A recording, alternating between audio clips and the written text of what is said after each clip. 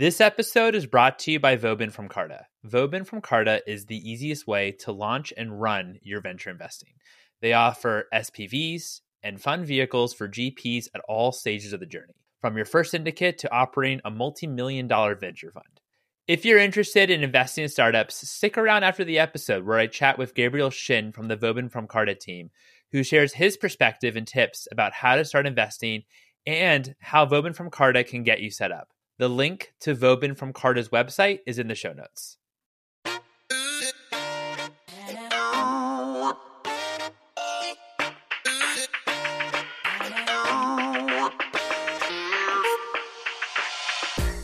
Hello, I'm your host, Mike Gelb, and this is the Consumer VC Podcast, where we discuss the intersection of venture capital and consumer innovation.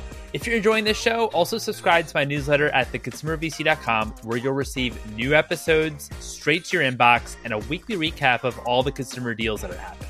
This episode is brought to you by Vobin from Carta. Vobin from Carta is the easiest way to launch and run your venture investing.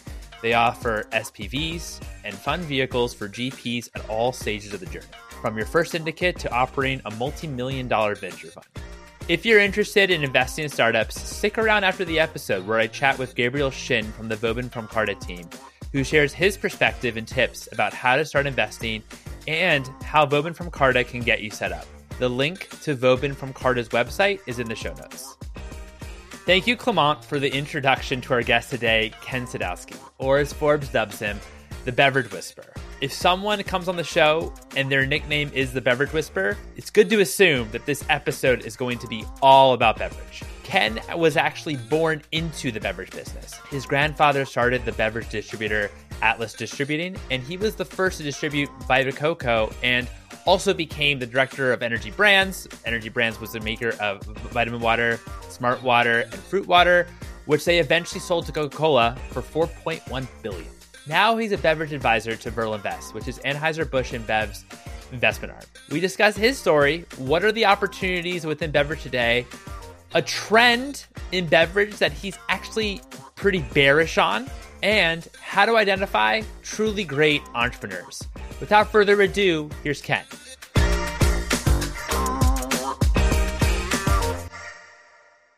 Ken, thank you so much for joining me here today. How are you? I am fine, thanks. Happy to be in the Miami sun. Yeah, I bet. That's great. That's great. I've heard wonderful, wonderful things about Miami. I haven't been there in a long time. So why don't I start from the very beginning? I know that your grandfather founded Atlas Distributing. It seems like you've been in beverage or or the CPG space for your entire life. But what kind of was, just because you kind of grew up in the business, was that something that you thought wanted to do? I did. My grandfather was ahead of his time.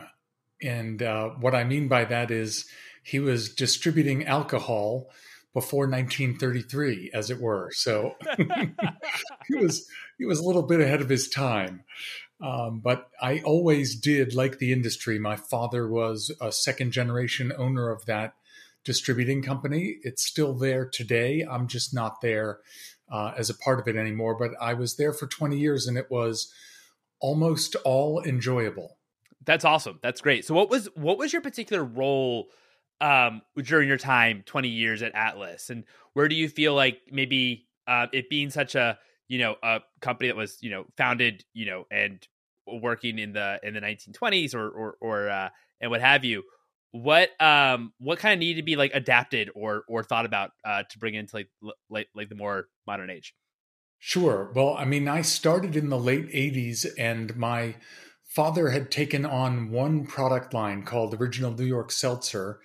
And then I sort of developed the rest of the soda division at my family business, which was in central Massachusetts. And as all states have their nuances from the repeal of Prohibition, Massachusetts had one where there was a no chain law.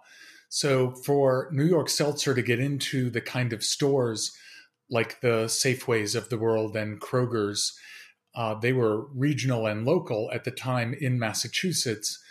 But I had to go knock on all those doors individually with the help of the supplier reps. But it was a whole new account base for that company, Atlas Distributing. So it was challenging in a lot of ways to have all these new customers, but it was also felt like having the sort of shackles taken off of my wrists because there weren't as many rules and regulations in selling New York Seltzer. And then sort of quickly thereafter, we became a Snapple distributor. So it was a great learning experience. It was an expansion of the account base for my family business. That's awesome. When did you get into, or how did you get into kind of advising brands? I'd imagine particularly on on the distribution side.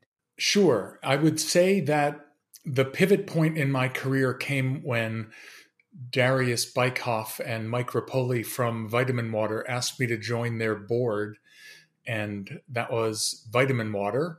And it was really just it was an honor to be on that board. And I sort of felt like, I know I've used this example a lot throughout my career, but it's getting dated now. But it sort of reminds me in the end of what Larry Bird said when he retired from the Celtics. And he was at a big long table press conference with Red Auerbach, general manager, president of the team. And, basically what Bird said was, don't tell Red this, but I would have played for nothing. And I sort of felt that way with everything that I learned from the Vitamin Water experience. It was, a great reward, both intellectually and monetarily. But that was the pivot point. That was when I left my family business and I had met the people from Verlinvest in the board meetings. And that's kind of how I got to where I am today, for the most part, I would say. Got it. No, that's really interesting. So what was kind of part of the reason why you left the family business? And I'd imagine that was probably a pretty hard decision to make. And also, how did you even think about what you wanted your role to be? I know you've been an advisor for a lot of brands, but what does it actually also mean?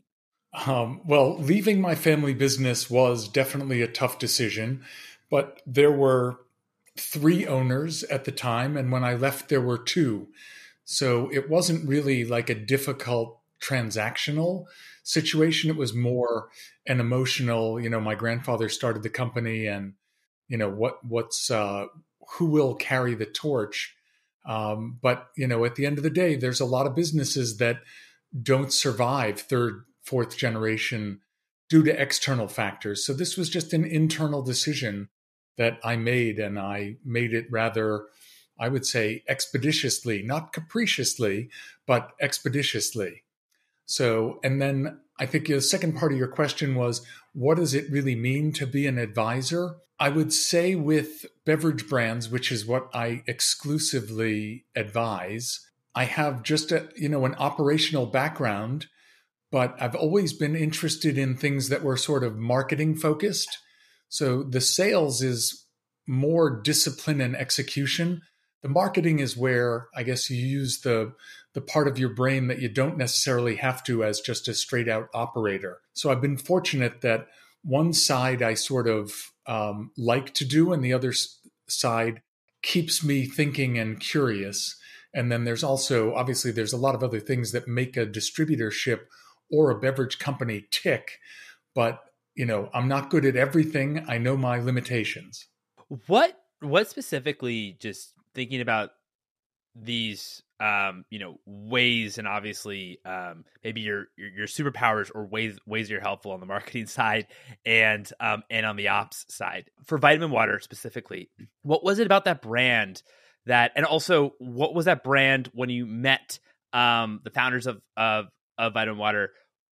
Where were they currently, and what did you kind of see in that brand? What made you particularly excited about it? Well, it was, I guess, intuitively or unknowingly, I was betting on the people because I had taken on Go-Go energy drink from Darius, which had Japanese anime way ahead of its time, like in the 90s. And then that didn't work. And this was in an era unlike today, when you could just take out of code product and donate it to a food bank. Now they want to make sure that, everything is in code, and, it is a different ballgame, even in the world of donations. But we donated Go-Go energy drink to the Worcester County Food Bank, got in fruit water, which is by product composition what Hint is today. So I guess in a way it's appropriate that I'm on the board of Hint Water as well, because I'm a fan of that type of product. And fruit water was way ahead of its time also in the 90s. Excuse me. And then when fruit water didn't work, Darius basically said, we have one more that we have coming and we really like this one. And it's called vitamin water. And so, I mean, if I remember what those first bottles looked like, and it was 3 flavors. And one of them was, I guess, kindly, I could say it was Mountain Dew color. If I wanted to be unkind, I could tell you it was sort of urine color. And it was called Complex B, and we used to call it Complex P. But anyway, yeah, that was the earliest thing. So what I say is I really think I was the first vitamin water distributor because I was with Darius for previous iterations. Now, he had also created this water called Glacier, which turned into Glaceau, which turned into Smart Water. But he was doing that more in the natural channel. And so for the DSD work, it was the Go-Go and then fruit water and then vitamin water. What were kind of some of the things, because you talked about how Go-Go was maybe a bit too early for its time. And flavored water obviously knocked it out of the park with vitamin water. But what was it about vitamin water in your mind, some of the characteristics in the brand that really that allowed it to, to work in all different types of sales channels and be what vitamin water actually became? Sure. Well, what I would say is, first of all, it didn't work right away. It's sort of fits and starts and would work in some areas and not in others. And I mean areas geographically as well as classes of trade. So it was an interesting thing. And really, in retrospect, one of the things that I've learned that I carry through today is vitamin water had patient investors, because there were times when the brand didn't grow. There were a lot of years when it did grow, and then there were times when it didn't grow. And it was really up to the patience of the investors to watch Darius operate. And look, it wasn't just Darius, it was the team that he had taken in, and Mike Rapoli drove that bus. So those were really the two driving forces. But then, Rohan Oza came in later and was a really insightful marketer, and also Carol Dollard making the best flavors. And, Mike Venuti gets a lot of credit as well because he had to manage the cash. He was the CFO. So that was really the 5-headed horse, if you will, that made vitamin water from a C-suite what it was. No, that's really helpful. How also, when you think about what companies to take on as an advising role or as an investor role, what types of elements do you look for? What types of, I remember you saying how it really starts with the founder, and what types of kind of traits, how do you kind of analyze maybe founders that, could be really good operators and really have, an incredible vision that, not to say like maybe have an incredible vision, but maybe it's a little bit too early or late or what have you, but how do you kind of make decisions around who you actually want to work with? Well, look, I mean, I've been fortunate because I can pick and choose the people with whom I want to work. So that's the first thing. But in terms of, who that person is, he or she is somebody that is going to make their project work or die trying. And then in terms of the product itself, I get the most pleasure from working in white space. Like for the people that, when I show them, hey, this is my new thing, and they sort of look perplexed and curious, I look at that as the personal challenge.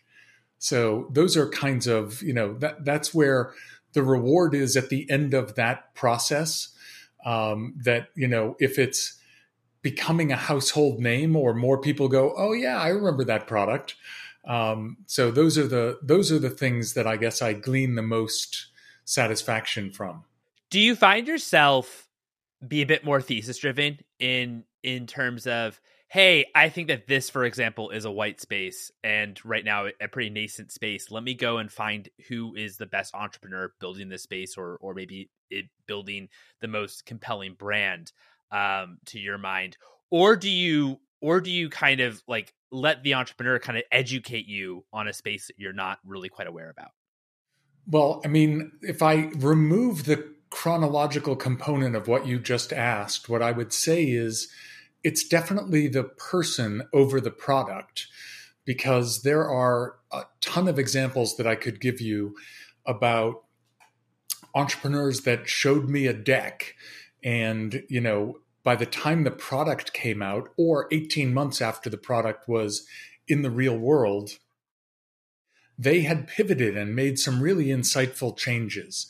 So that's why, to me, it's the jockey over the horse, so to speak, but also, somebody that knows when to be sort of contentious with their advisors and board and mentors, and someone who, has the adaptability to say, what, they've seen this before and I haven't.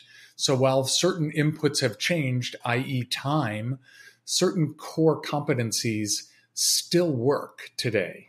That makes a lot of sense.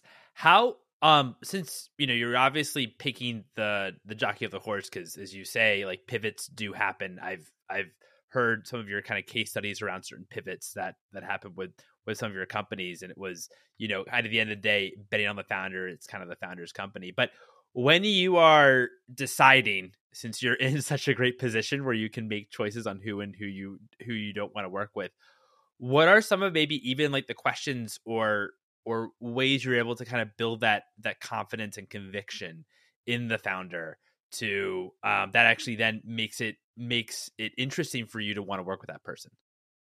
Yeah, I mean, I wish I had a blueprint for that. It's sort of some of it has to do with my available bandwidth. Some of it is how we get along, because there's got to be a lot of banter. I mean, it is a relationship in a way. So it's got to be something that I and they enjoy spending time on and with each other. Got it. No, that makes a lot of sense. How also do you think around trends as well? Is a particular trend in beverage right now that you're quite interested in? Well, I mean, I always get surprised of the particulars, but in terms of the general, it's better for you. And then how does today's youngest consumer define better for you? And some of the ways that I really am amazed at certain things are like the way food technology enables things to get better. Sometimes it's better flavor, sometimes it's better functionality. But in all these ways, it's just it's never not been an exciting time to be in the beverage space, but it's really an exciting time now. I mean, hopefully, I don't want to use the word post-pandemic, but emerging from the pandemic in whatever the new maskless, masked world is. I just think that there's a lot of fascinating stuff happening. No, that's great. That's great. I mean, I guess within kind of better for you, I mean, it seems like the consumer is obviously getting a lot more educated or particular about certain ingredients that's in beverage. And I mean, what are maybe like, is there like a couple kind of like nuances or trends that you're particularly kind of excited about currently? Sure. What I would say is that the newest manifestation of gut health to me is really important, because I do think that if we as humans have a healthy microbiome, we can fight off a lot of sickness and or disease. But I think there's a lot of ways of approaching how one gets to the probiotic space. Like, I think there's a lot of sizzle around prebiotic. I'm not sure there's so much stake there. Okay. So not as much sold when it comes to prebiotics maybe in drinks, or at least like the current kind of wave of it. Is that fair to say? Fair to say, yes. Okay, cool. That's interesting. How also do you think when it comes to a beverage brand and you're looking at, being an advisor to a beverage brand, we've seen some beverage brands raise huge amounts of money, right? In the past couple of years. And of course there's a lot of beverage brands too that are, maybe struggling to raise or only able to raise a certain amount and have to be very kind of much more efficient in terms of how they're actually spending their money. What does it make sense for a beverage company to actually raise, if they are able to raise like a pretty significant round, and kind of maybe go national really early, as opposed to, all right, let's actually start out regional, see how our velocities are regionally, and kind of then kind of expand to different regions, kind of maybe like one brick at a time per se? Sure. Well, in general, I'm an advocate of the latter scenario that you outlined. The caveat to that is, if it's a natural product, one can go to some of the influential natural national retailers, i.e. Whole Foods, and Sprouts is getting more national, or at least beyond a regional footprint, I would say. And then, of course, one of the outcomes of the pandemic was the direct-to-consumer e-com component. So if a brand can really delve into the data and slice the data in such a way that they can see geographically where their product is doing well, that's another sign that, there's permission to go maybe faster, I guess speed or alacrity. But generally, I believe in you build it sort of one region at a time and go deep in that region. Because if you can make your mistakes of early onset distribution, then those are the things that help you as you get to be from a local to a regional to a national brand. So that's one of those core competencies that has worked in my mind for all of the brands that I've been a part of. So kind of going very deep, maybe in a particular channel, or focusing on maybe one channel, or focusing on one region per se, rather than trying to go maybe off the bat, out the gate, maybe raising a lot of money in order to do so. Is that roughly right? There are situations where there's not one playbook for every brand, but it's I guess I think of several companies that have been successful and they've had co-founders, and one of the co-founders runs the business, leads the team, and the other one is more a cerebral type of founder, and they go out and shake the money tree, as it were. And so when there's a scenario that works like that, what I find is it's better to just raise the money that you need for 12 or 18 months and then, go back and do it again. Obviously, presumably you've proven your thesis and what you've raised that money for. But if you go out and raise too much money too quickly, the founder or founders wind up with less equity in their business. And then at some point they've, raised money to the point where they're just, the janitor's holding the keys and the founder. That's not a healthy scenario either. Yeah. I mean, that's a great point. I think also too, that you also have to think as well, what's maybe the exit, not that you should be thinking about this at the early stages, but what ultimately is kind of the exit potential for the company too, right? Like if you go out and raise, a lot of money, but, a successful, healthy, beverage, a really good beverage exit, we could be like, $500 million, 500 million or 400 million or whatever, or what have you, which is, a great outcome. I mean, you've also been involved in billion-dollar outcomes, so those are, of course, unbelievable outcomes. But if that's kind of like the typical successful exit, then you also have to be thinking, okay, if I don't, I have to make sure I also don't over raise per se, because then I can actually put my company in a very awkward spot. Sure. I mean, the success in an exit gets defined in a number of different ways. But yes, for the most part, you want to be as careful as possible as the founder, entrepreneur, company directors have a fiduciary responsibility to do the right thing for all shareholders.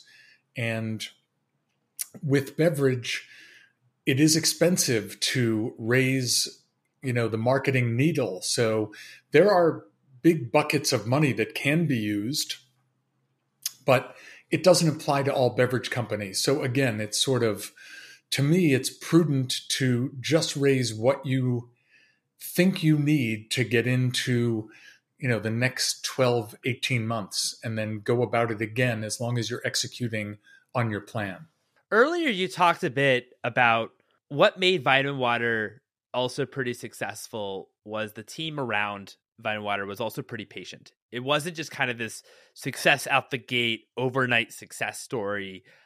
They did have maybe some periods of flat, of maybe of being flat, or not kind of growing at like the degree that you would think.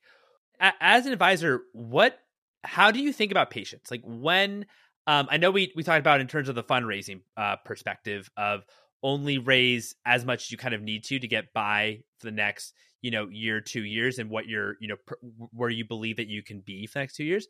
How also do you think about patience? And if you're advising a brand that maybe off the gate, maybe their velocities aren't kind of performing the way that you thought they would? Well, look, I mean, if velocities aren't where they're supposed to be, then maybe you didn't invest in the right brand or the right founder or the right project.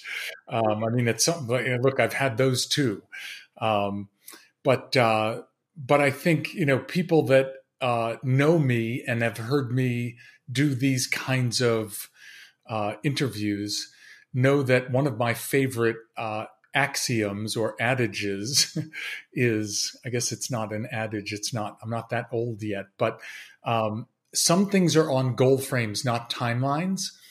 And that's why the type of money that founders take in is really important, because like for Verlinvest, they're very patient.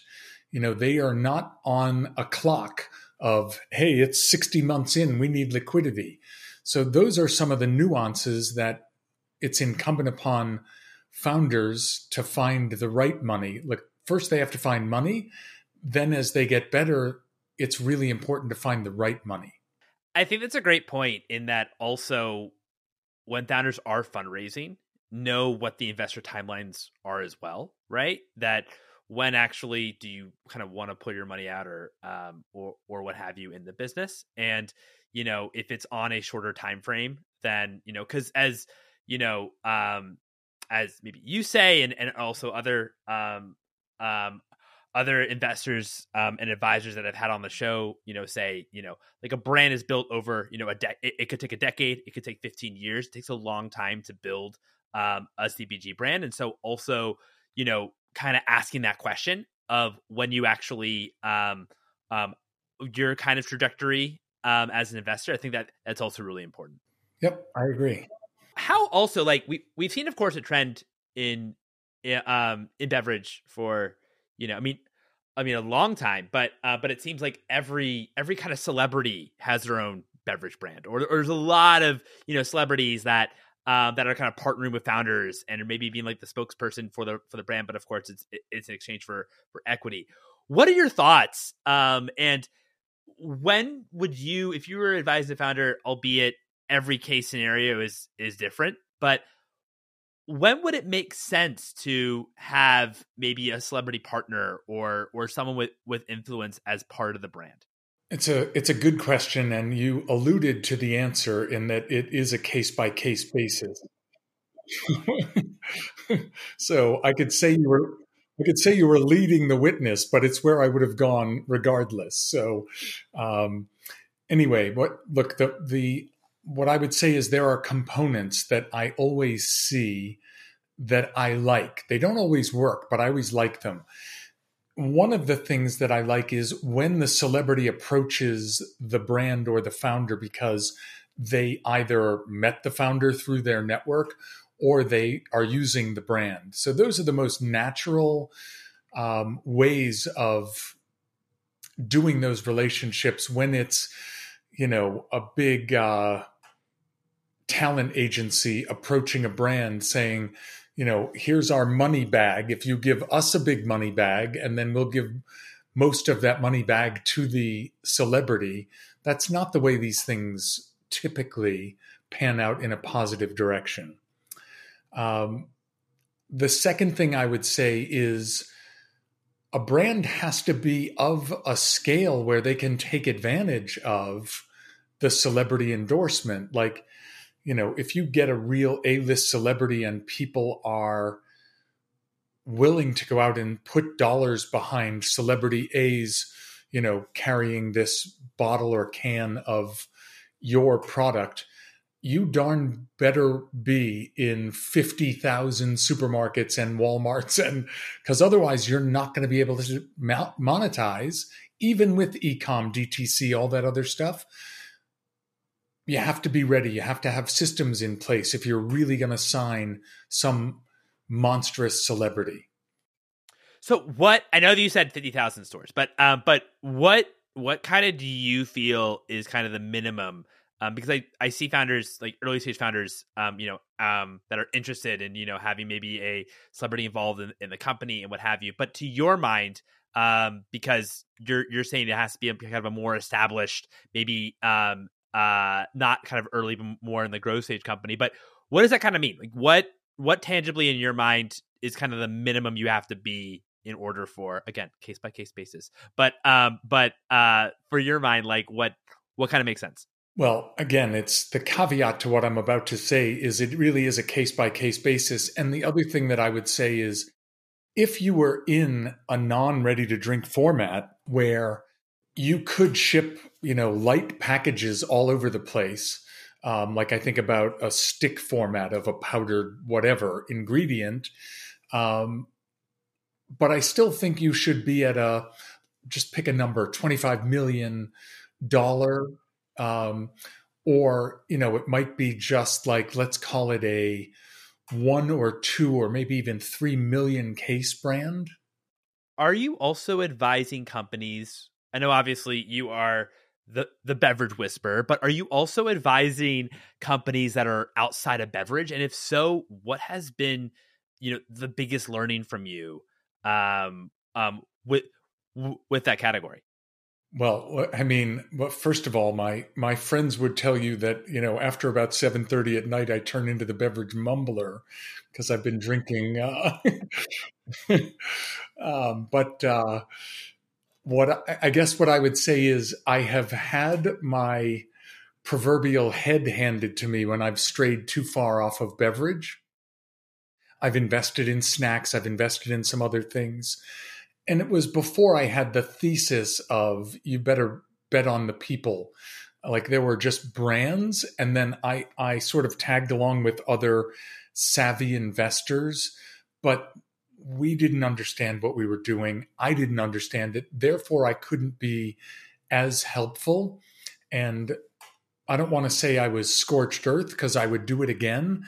But I've in investing in non-beverage, I've learned what not to do more than I've learned what to do. Okay. So, that's great. That's great.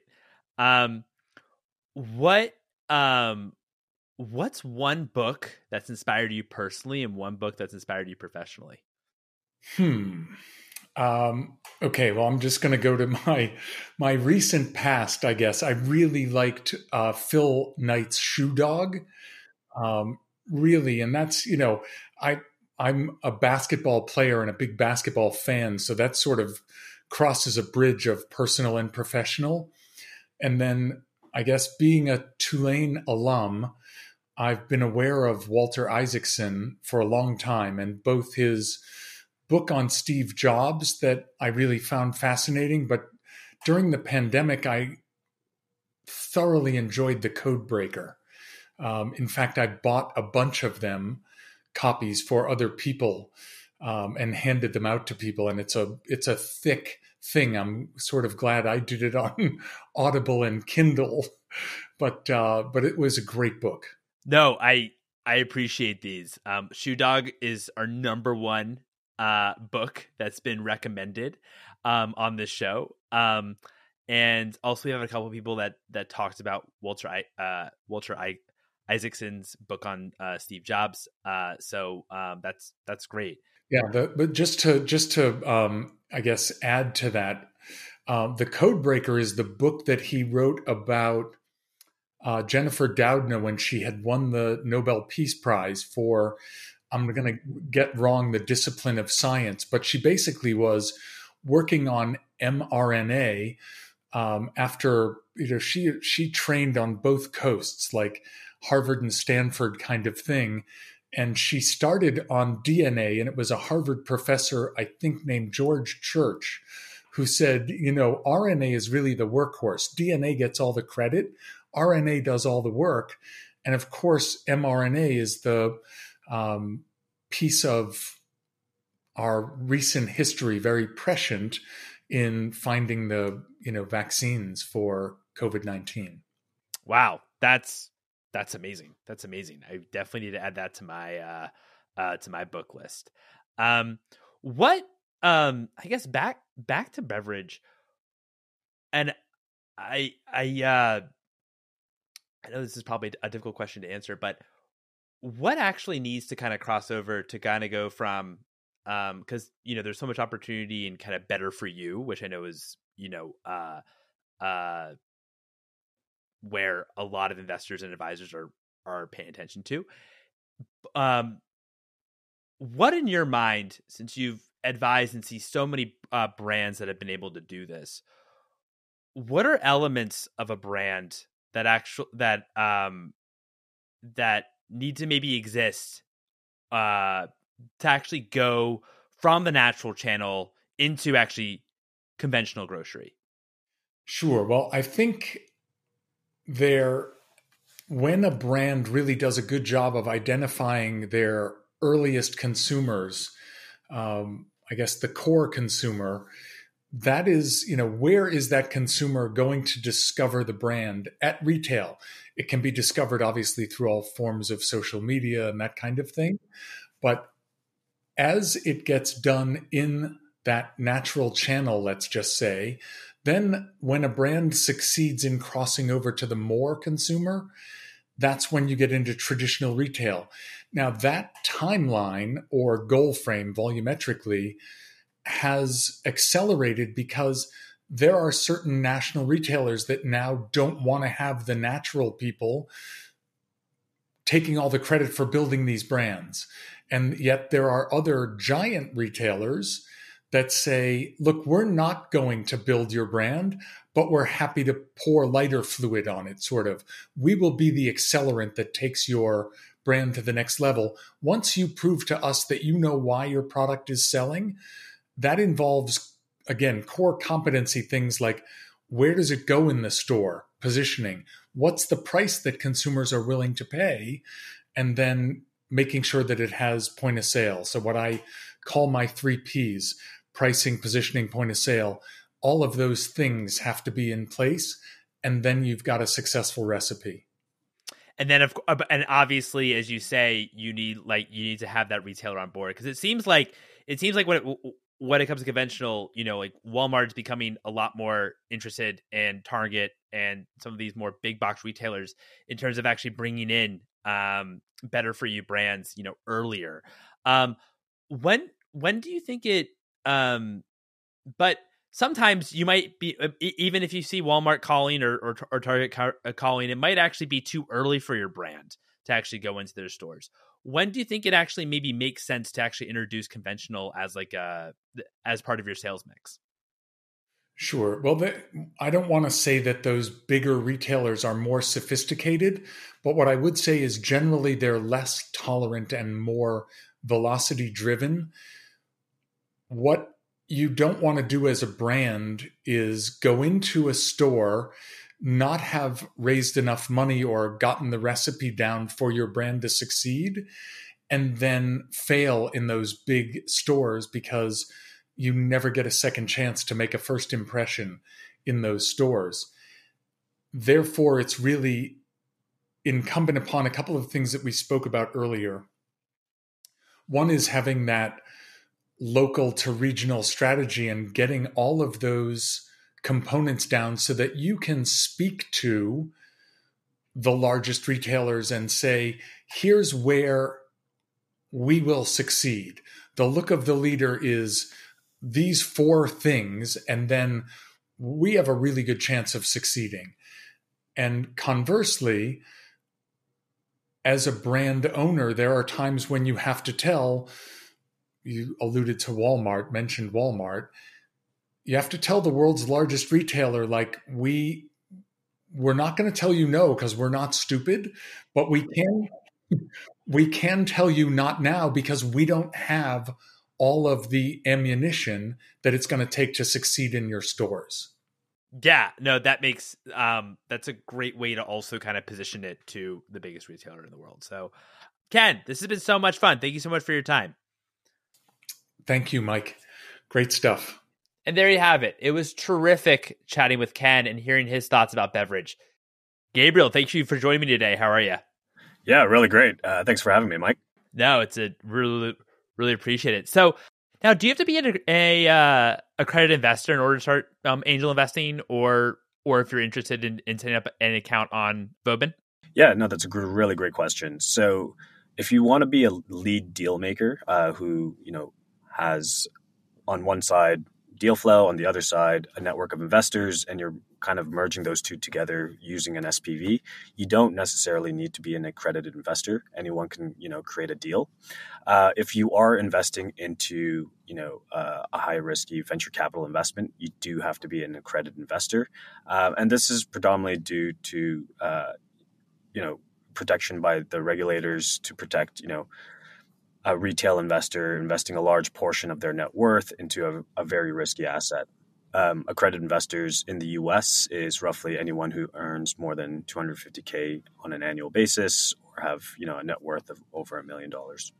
Yeah, no, that's helpful. So if you did want to experience, get involved and diversifying your own your asset pool in terms of what you invest in, and think that alternative investment startups might be interesting to you, even if you're not accredited, you could actually start doing SPVs if you wanted to, if you're kind of the lead deal maker, and actually pool all the money together. Is that roughly right? Yeah, that's correct. So yeah, I think there's a lot of people in the VC ecosystem who has, on one hand, access to deal flow, and on the other hand, access to a bunch of investors. An SPV works extremely well trying to bridge those two together. So we have clients who are, ex-operators or ex-entrepreneurs who've worked in the industry for quite some time, built out their network, built out, the founder communities and things like that, and want to monetize off some of the deal flow that they have in hand. If you are loving the show, I highly recommend checking out the newsletter at theconsumervc.com, where you'll receive all new episodes straight to your inbox and a weekly recap of all the consumer deals that are happening. I'm also doing some more events, so you'll also be the first one to receive information about those.